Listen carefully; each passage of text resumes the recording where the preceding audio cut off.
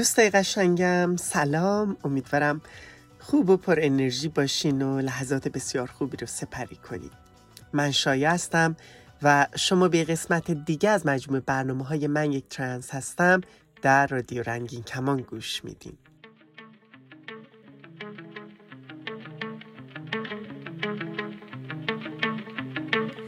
گوش کن ای شب ای سیاهی، من همون خورشید فردام، من مخالف حجابم، دیگه رو سری نمیخوام. گوش کن ای شب ای سیاهی، من همون خورشید فردام، من مخالف حجابم، دیگه رو سری نمیخوام، دیگه رو سری نمیخوام.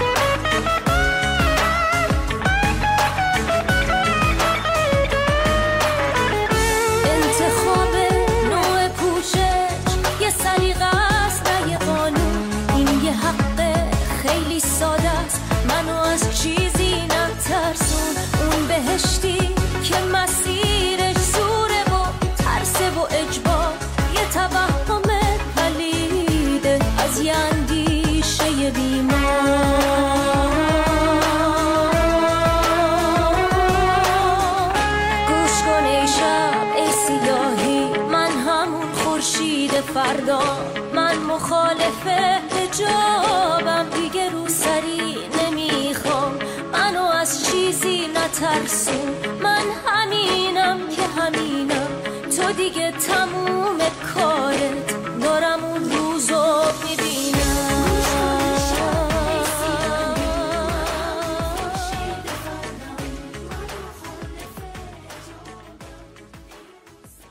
خبر داغ هفته اخیر که مطمئناً به گوش خیلی از شما هم رسیده این بود که هنرپیشه سرشناس ایرانی به عنوان یک مرد ترنس آشکارسازی کرد. مازیار لرستانی که پیش از این با نام شهره لرستانی شناخته میشد، در صفحه اینستاگرام خودش هویت جنسیتیش رو آشکار کرد و با انتشار تصویری از خودش و شعری از مهدی امیری نوشت: من آهنگ‌هایی هستم که در تنهایی خود گوش می‌دهم.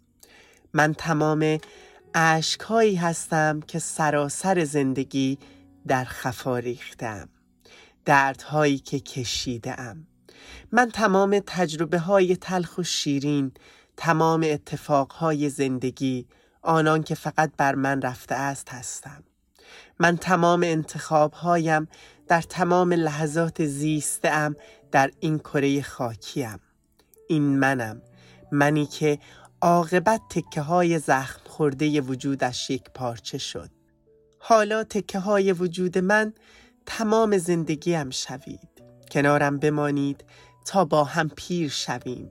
همراه باشید با پاهای خسته و دل شکسته‌ام و صدایی از اعماق کودکی مرا به نام خواند. ما ز یاریم و به یار برمیگردیم. مازیار اسامی را خدا میفرستد. بعد از سرگرمی‌های بسیار و تلاطمی از پس تلاطم، انسان در لحظه مرگ هم امکان دوباره زاده شدن دارد. زهی توفیق که زنده ام و رسالتم مرا زنده نگه داشته.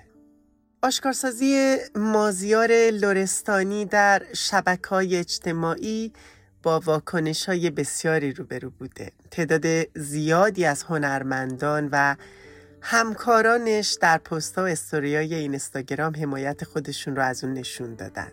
هنرمندانی مثل شقایق فراهانی، پرستوی صالحی، رابعه اسکویی، سارا خوینی‌ها، نعیمه نظامدوز و خیلی از هنرمندان و دوستان دیگرش. هرچند در میون این همه حمایت و پیام‌های تبریک و شادی، افرادی هم هستن که هنوز به ادبیات درست در گفتمان جنسی و جنسیتی آگاهی ندارن، مثل شاهین صمدپور، مستندساز و گزارشگر مستقل که در استوری اینستاگرام خودش نوشته: اینطور که از شواهد امر پیداست، بازیگر توانا خانم شهره لرستانی قبلا از عزیزان ترنس بودن که گویا تطبیق انجام دادن و از این به بعد با نام مازیار لرستانیشون رو میشناسیم. من هم به نوبه خودم به برادر عزیزم مازیار لرستانی تبریک میگم. شاد باش همیشه. اما استفاده از واژه خانوم برای خطاب قرار دادن یه مرد ترنس و همچنین کلمات قبل و بعد برای اشاره کردن به پروسه ترانزیشن یک فرد ترنس ادبیات بسیار نادرستیه که هویت جنسیتی افراد ترنس رو زیر سوال میبره. هرچند لرستانی تصمیم گرفته که حالا هویت جنسیتی خودش رو آشکار کنه، اما این به این معنا نیست که در گذشته زن بوده و حالا به یه مرد تبدیل شده. متاسفانه این شکل از ادبیات نادرست نه تنها از سوی افراد شناخته شده که مخاطب بالایی هم در شبکه‌های اجتماعی دارن دیده میشه، بلکه خیلی از رسانه‌های فارسی زبان هم در انتشار اخبار و تیترهاشون دقت لازم رو به کار نمیبرن. اما مسئله‌ای که بیشتر از همه تأسف برانگیزه، ناآگاهی و عدم آموزش عموم جامعه در رویارویی با چنین خبرهاییه. ناآگاهی که خودشو به شکل خشونت‌آمیز با ماهیت ترنس هراسانه و ترنسستیزانه نشون میده، مانند خشونتی که مازیار لرستانی پس از آشکارسازی اونو تجربه کرد و میکنه. مازیار در مصاحبه‌ای با رسانه‌ها خطاب به مخاطبان و کاربران شبکه‌های اجتماعی صحبت‌هایی که کرده که بخش‌هایی از اون رو با همدیگه میشنویم. با آرزوی موفقیت برای مازیار لرستانی عزیز. سلام و عرض ادب به همه بزرگان جمع. احترام دارم برای تک تکتون. من 56 سال به هر حال با اسم شهره لرستانی زندگی کردم. هنوز هم تو شناسنامه‌ام هست تا برم قانوناً منتقلش بکنم، ولی از اونجایی که عرفاً و شرعاً دیگه من زن نیستم و طبق قانون صریح اسلام و شرعی که جاری و ساری هست در مملکتمون و فقه و همه مسائل قانونی انشالله طی خواهد شد همین چند ماه آینده. امیدوارم بتونم باز هم در زیر سایه بزرگان سینمای ایران خدمت بکنم به مردم کشورم و این دردی رو که از بچگی با خودم داشتم به درمان برسونم و در واقع شادی و نشاطم و این بار در قالب دیگری به مردم منتقل بکنم.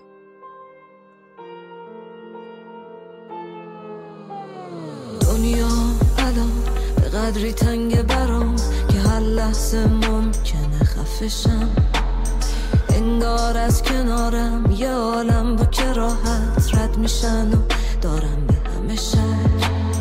اینم فرق من درونه یه مرد، ولی با احساس یه زن زندانیم. من از ترس ننگ فرار از یه جنگ، از اصابت سنگ تو بغل مرگ خوابیدم تو جای من نگو میبخشنت تو جای من نیستی، نگو میفهمنت تو حال من نیستی، نگو میبخشنت.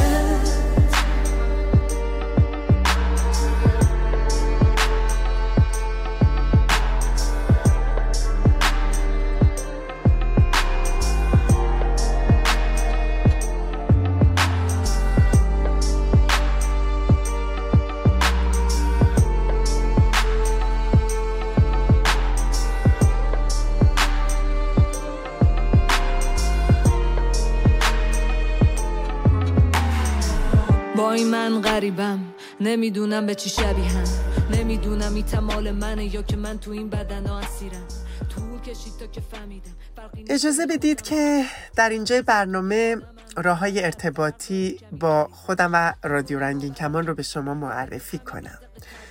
میدونم شما دوستای عزیز میدونید که من رو در اینستاگرام هم به اسم خودم شایا گلدوست و هم هشتگ من یک ترنس هستم میتونید پیدا کنید. علاوه بر این میتونید به ایمیل شخصی من هم پیاماتون رو بفرستین، shaya@radioranginkaman.org. اما حتما از راه‌های ارتباطی با رادیو رنگین کمان هم استفاده کنید تا پیاماتون رو در برنامه‌های دیگه رادیو هم بشنوید. شناسه ما در تلگرام @رادیو رنگین کمان. میتونید از طریق واتساپ یا سیگنال هم با ما تماس بگیرید با شماره 2044 77 25 891 667 یا اینکه به پیامگیر تلفنی ما در ایالات متحده تلفن کنید 201 818 649 9406. میتونید از طریق اسکایپ با شناسه رادیو نقطه رنگین کمان با ما در تماس باشید یا صداهای خودتون رو ضبط کنید و برای ما ایمیل کنید به آدرس رادیو رنگین کمان @gmail.com. هشتگمون هم که مطمئنن یادتونه، ما رنگین کمانی. خوابیدم تو جای من نیستی، نگو میفهمنت تو حال من نیستی، نگو میبخشنت تو جای من نیستی، نگو میفهمنت تو حال من نیستی، نگو میبخشنت.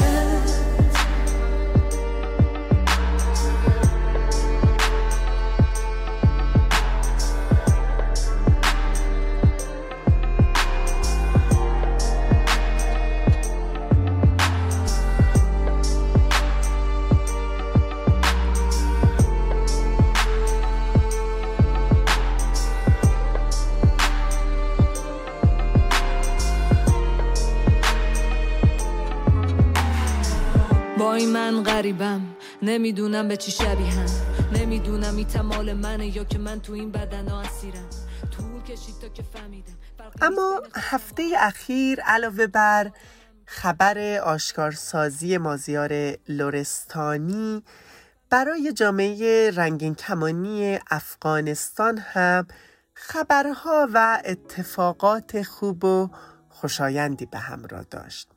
خالد حسینی، نویسنده مشهور افغانستانی آمریکایی، چند روز پیش با انتشار عکسی در حساب کاربری توییتر خودش حمایتش رو از دختر ترنسش اعلام کرد. اون که عکس‌هایی از کودکی هریس و دوران بزرگسالی اونو منتشر کرده، در توییتی نوشت: دیروز دخترم هریس به عنوان یک ترنس آشکارسازی کرد. بیشتر از همیشه به اون افتخار میکنم. اون همیشه به ما درس شجاعت و حقیقت داده. میدونم که دوران سختی رو پشت سر گذاشته. او به همراه ظلمی که به افراد ترنس میشه آگاهه، اما قدرتمنده و بسیار شجاع. من عاشقانه دخترم رو دوست دارم. بسیار زیبا و باهوشه. من تمام عمر کنارش خواهم ایستاد. خانواده ما از او حمایت میکنه. خالد حسینی متولد 4 مارس 1965 در کابل. پزشک سابق و نویسنده افغان آمریکایی. شهرت زیادش بابت نگارش 2 رمان با نامهای بادبادک باز و 1000 خورشید تابانه. از آخرین رمان‌های اون و کوهستان به تنین آمد و دعای دریا میتونیم نام ببریم که به فارسی هم ترجمه شدن. رمان بادبادک باز رو در سال 2001 وقتی دوران کارآموزی پزشکی رو میگذرون شروع به نوشتن کرد. در سال 2003 میلادی منتشر شد و به عنوان 3مین اثر پرفروش همون سال شناخته شد و به 48 زبان دنیا هم ترجمه شد. به همین دلیل موفقیت بزرگی برای ادبیات افغانستان در صحنه جهانی پدید آورد. در تمام آثار خالد حسینی شاهد توصیف جامعه افغانستان و مشکلاتی که مردم با اون دست و پنجه نرم میکنن هستیم. خالد در سال 2006 از سوی آژانس حمایت از پناهندگان سازمان ملل UNHCR به عنوان سفیر حسن نیت این سازمان در افغانستان شناخته شد و در سفری که به افغانستان داشت بنیاد خالد حسینی رو در سال 2007 برای کمک به مردم افغانستان بنیان کرد. حمایت آشکار خالد حسینی از آشکارسازی هویت جنسیتی دخترش بازتاب خیلی گسترده‌ای در بین کاربران شبکه‌های اجتماعی داشت. این موضوع که در جامعه‌ای مثل افغانستان یک تابوی اجتماعیه و کمتر در مورد اون صحبت میشه، تعجب کاربران افغان رو در فضای مجازی خیلی برانگیخت. اما خیلی از کاربران هم بودن که شجاعت خالد حسینی رو تحسین کردن و به تصمیم دخترش حریص احترام گذاشتن. خیلی از این کاربران معتقدن که صحبت از موضوعات جنسی و جنسیتی و در کل جامعه رنگین کمانی از سوی افراد مشهور و صاحب نام کمک خیلی بزرگی به مشاهده پذیری جامعه افغانستان کرده و میتونه به بهبود شرایط قشر رنگین کمانی در افغانستان امیدوار بود. هرچند با روی کار اومدن مجدد طالبان رسیدن به این شرایط مطلوب کار خیلی دشواریه.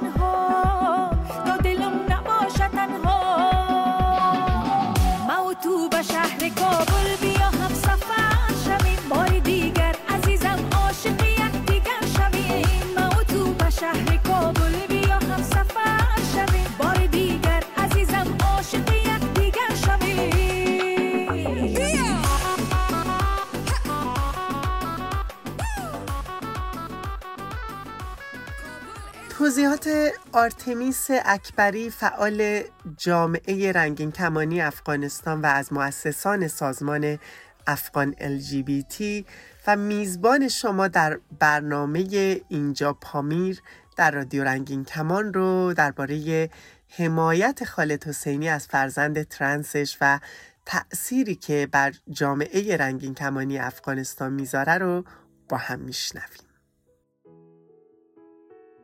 خالد حسینی یه آدم خیلی معروفیه توی افغانستان و همینطور هم توی ایران و خیلی از و کتاباش هم به زبان‌های مختلف توی دنیا ترجمه شده و خیلی ها میشناسنش، مخصوصا توی افغانستان، چون در مورد زنان کتاب زیبایی نوشته بود، 1000 خورشید تابان، یا در مورد کتاب بادبادک بازش، و این باعث شده بود که بین مردم افغانستان شناخته شده باشه و یک چهره خیلی خاصی باشه بین مردم افغانستان.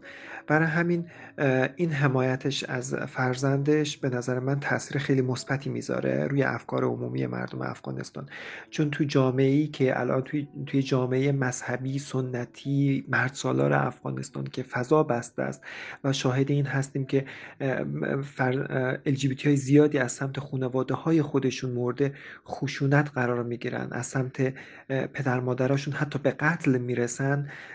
وقتی همچین حمایتی از سمت یک پدر به فرزندش میشه، خب این قطعا دیدگاه تاثیر مثبتی میذاره. و همینطور شاهد بودیم که تو شبکه‌های اجتماعی بیشتر افراد، بیشتر کنشگران و خیلی از افراد از این مسئله حمایت کردند. حتی من توی کامنت ها خیلی میخوندم توی سوشال میدیا، تو شبکه‌های اجتماعی که حالا افغانا داخلش هستن و اینا، میدیدم که مثلا کامنت گذاشته بودن که خالد حسینی آدم عاقلیه، پس اگه این تصمیم رو گرفته پس حتما یک چیزی میدونه که این تصمیم رو گرفته. و این با اینکه مثلا خود طرف رو وقتی تو پیجش میریم که یک مسلمان افراطی و به این چیزا اعتقاد نداره، ولی چون شخصی مثل خالد حسینی همچین تصمیمی رو گرفته، اونم به این نتیجه رسیده که پس این تصمیم درست بوده. و این باعث شده که رو افکار اون دست از کسایی که تو افغانستان دیدگاه مثبتی نداشتن یا اطلاعاتی نداشتن در مورد مسئله، طرز فکرشون عوض بشه و همینطور هم برن بیشتر در موردش تحقیق کنن، آگاهی کسب کنن. همین به نظر من همین حمایت‌های اینچنینی وقتی اشخاص مطرحی مثل آقای خالد حسینی بیاد از جامعه LGBT حمایت کنه، همین باعث میشه که رو افکار عمومی تاثیر بذاره و اونها هم سعی کنن که در مورد مسئله هم تحقیق کنن و به تقلید از اونها شروع کنن به حمایت کردن.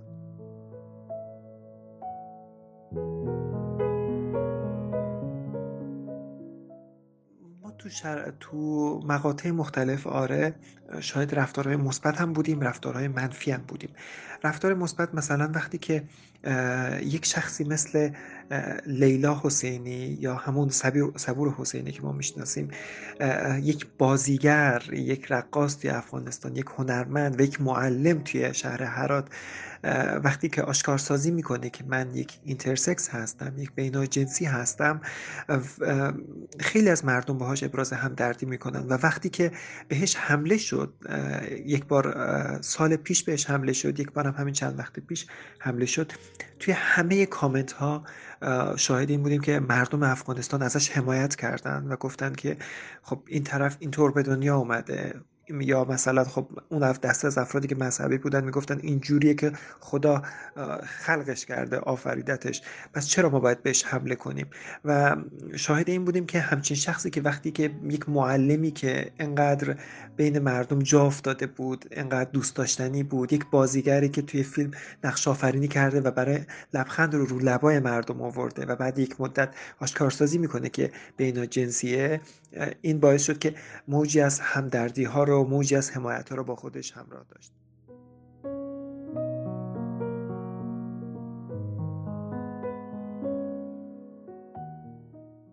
حمایت‌های آشکار دیگه هم مثلا بود، مثل خانم مسعوده کوروخی، نماینده پارلمان افغانستان، که ایشون یک بار توی یک سخنرانی، توی یک مصاحبه، یعنی اومدن از ترنس ها توی افغانستان حمایت کرد و گفت من نمیدونستم در مورد جامعه ترنس، در مورد اونها، و همین باعث شده بود که برای اونها مبارزه نکنم. و بعدش اعلام کرد، گفتش که من از این به بعد برای حقوق ترنس ها مبارزه میکنم و حتی این مسئله رو تو پارلمان افغانستان مطرح کرد. درسته حالا حقوق، قوانینی در حمایت از اونها، جامعه ترنس ها تو افغانستان تصویب نشد، اما افکار عمومی خب به یک سمتی رفت که یک شخص محبوب مثل خانم مسعوده کوروخی حمایت کرد، باعث شد رو اونا هم تاثیر بذاره. و همینطور هم یا خانم شبنم سیمیا، دادستان کابل، که به عنوان یک یکی از اولین زنان دادستان تو افغانستان بوده، تو مصاحبه با خود رادیو رنگین کمان اومد از مبارزات جامعه LGBT حمایت کرد و حتی چندین بار تو مصاحبه مختلف حمایت کرد. وقتی همچین شخص مطرحی به عنوان یک دادستان تو افغانستان، اونم دادستان نه هر شهری، کابل پایتخت افغانستان، حمایت میکنه، توجه رسانه ها رو هم به خودش جلب میکنه. با اینکه مثلا چندین بار خواستن ایشونو ترور کنن، بارها خطرات زیادی ایشونو رو تهدید کرد، ولی حمایت کرد و همین باعث شد که رسانه‌ها هم به این مسئله توجه کنه و این مسئله بولد بشه. در مورد واکنش‌های منفی هم باید بگم واکنش‌های منفی زیادی هم توی شبکه‌های اجتماعی بود و بیشترشون از سمت کسایی بودن که طرفدار طالبان بودن. ما شاهد این هستیم که از وقتی که افغانستان سقوط کرد به دست جنگجویان طالبان، این گروه تروریستی، اینها به صورت سازمان یافته تو شبکه‌های اجتماعی فعالیت می‌کنن. گروهی به پست‌ها، به یک سری خبرها واکنش نشون میدن و کامنت‌های منفی می‌ذارن که یه جوری میشه بهش گفت این هم یک جوری لشکر سایبریه، همون جور که جمهوری اسلامی یک لشکر سایبری داره، طالبان هم داره و گروهی حمله میکنن، توییت میزنن، کامنت میذارن و دیدگاه‌های منفی این چنینی هم هست و همینطور هم شاهد هستیم که مثلا توی توییتر من خیلی دیدم که بعضی از مقامات طالبان، فرمانده‌های طالبان به این مسئله واکنش نشون دادن، حتی این مسئله رو مسخره کردن و گفتش که این مسائل غربی هست، غرب داره سعی میکنه که همجنس بازی و لواط رو بین مردم گسترش بده و به آیه‌های قرآن و مسائل دین و اسلام و اینا ارجاع داد که این مسئله حرام، گناه، مردم باید ازش خودداری کنن و اینا. واکنش‌های این چنینی و منفی را هم متاسفانه از سمت طالبان و طرفداران طالبان تو شبکه‌های اجتماعی مخصوصا توییتر شاهد بودیم. متاسفانه حالا فیسبوک یکم باز بهتره، ولی توی توییتر متاسفانه چون نظارتی نیست، طالبان به صورت گسترده فعالیت دارن و واکنش‌های منفی توی توییتر خیلی زیاد بود.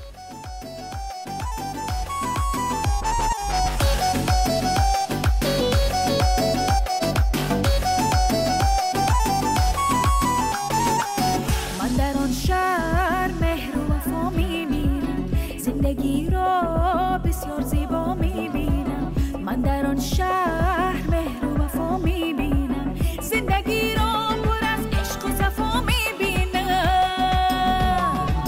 ما تو به شهر کابل بیا هم سفر شویم، بار دیگر عزیزم عاشق یکدیگر شویم. ما تو به شهر کابل بیا هم سفر شویم، بار دیگر عزیزم عاشق یکدیگر شویم.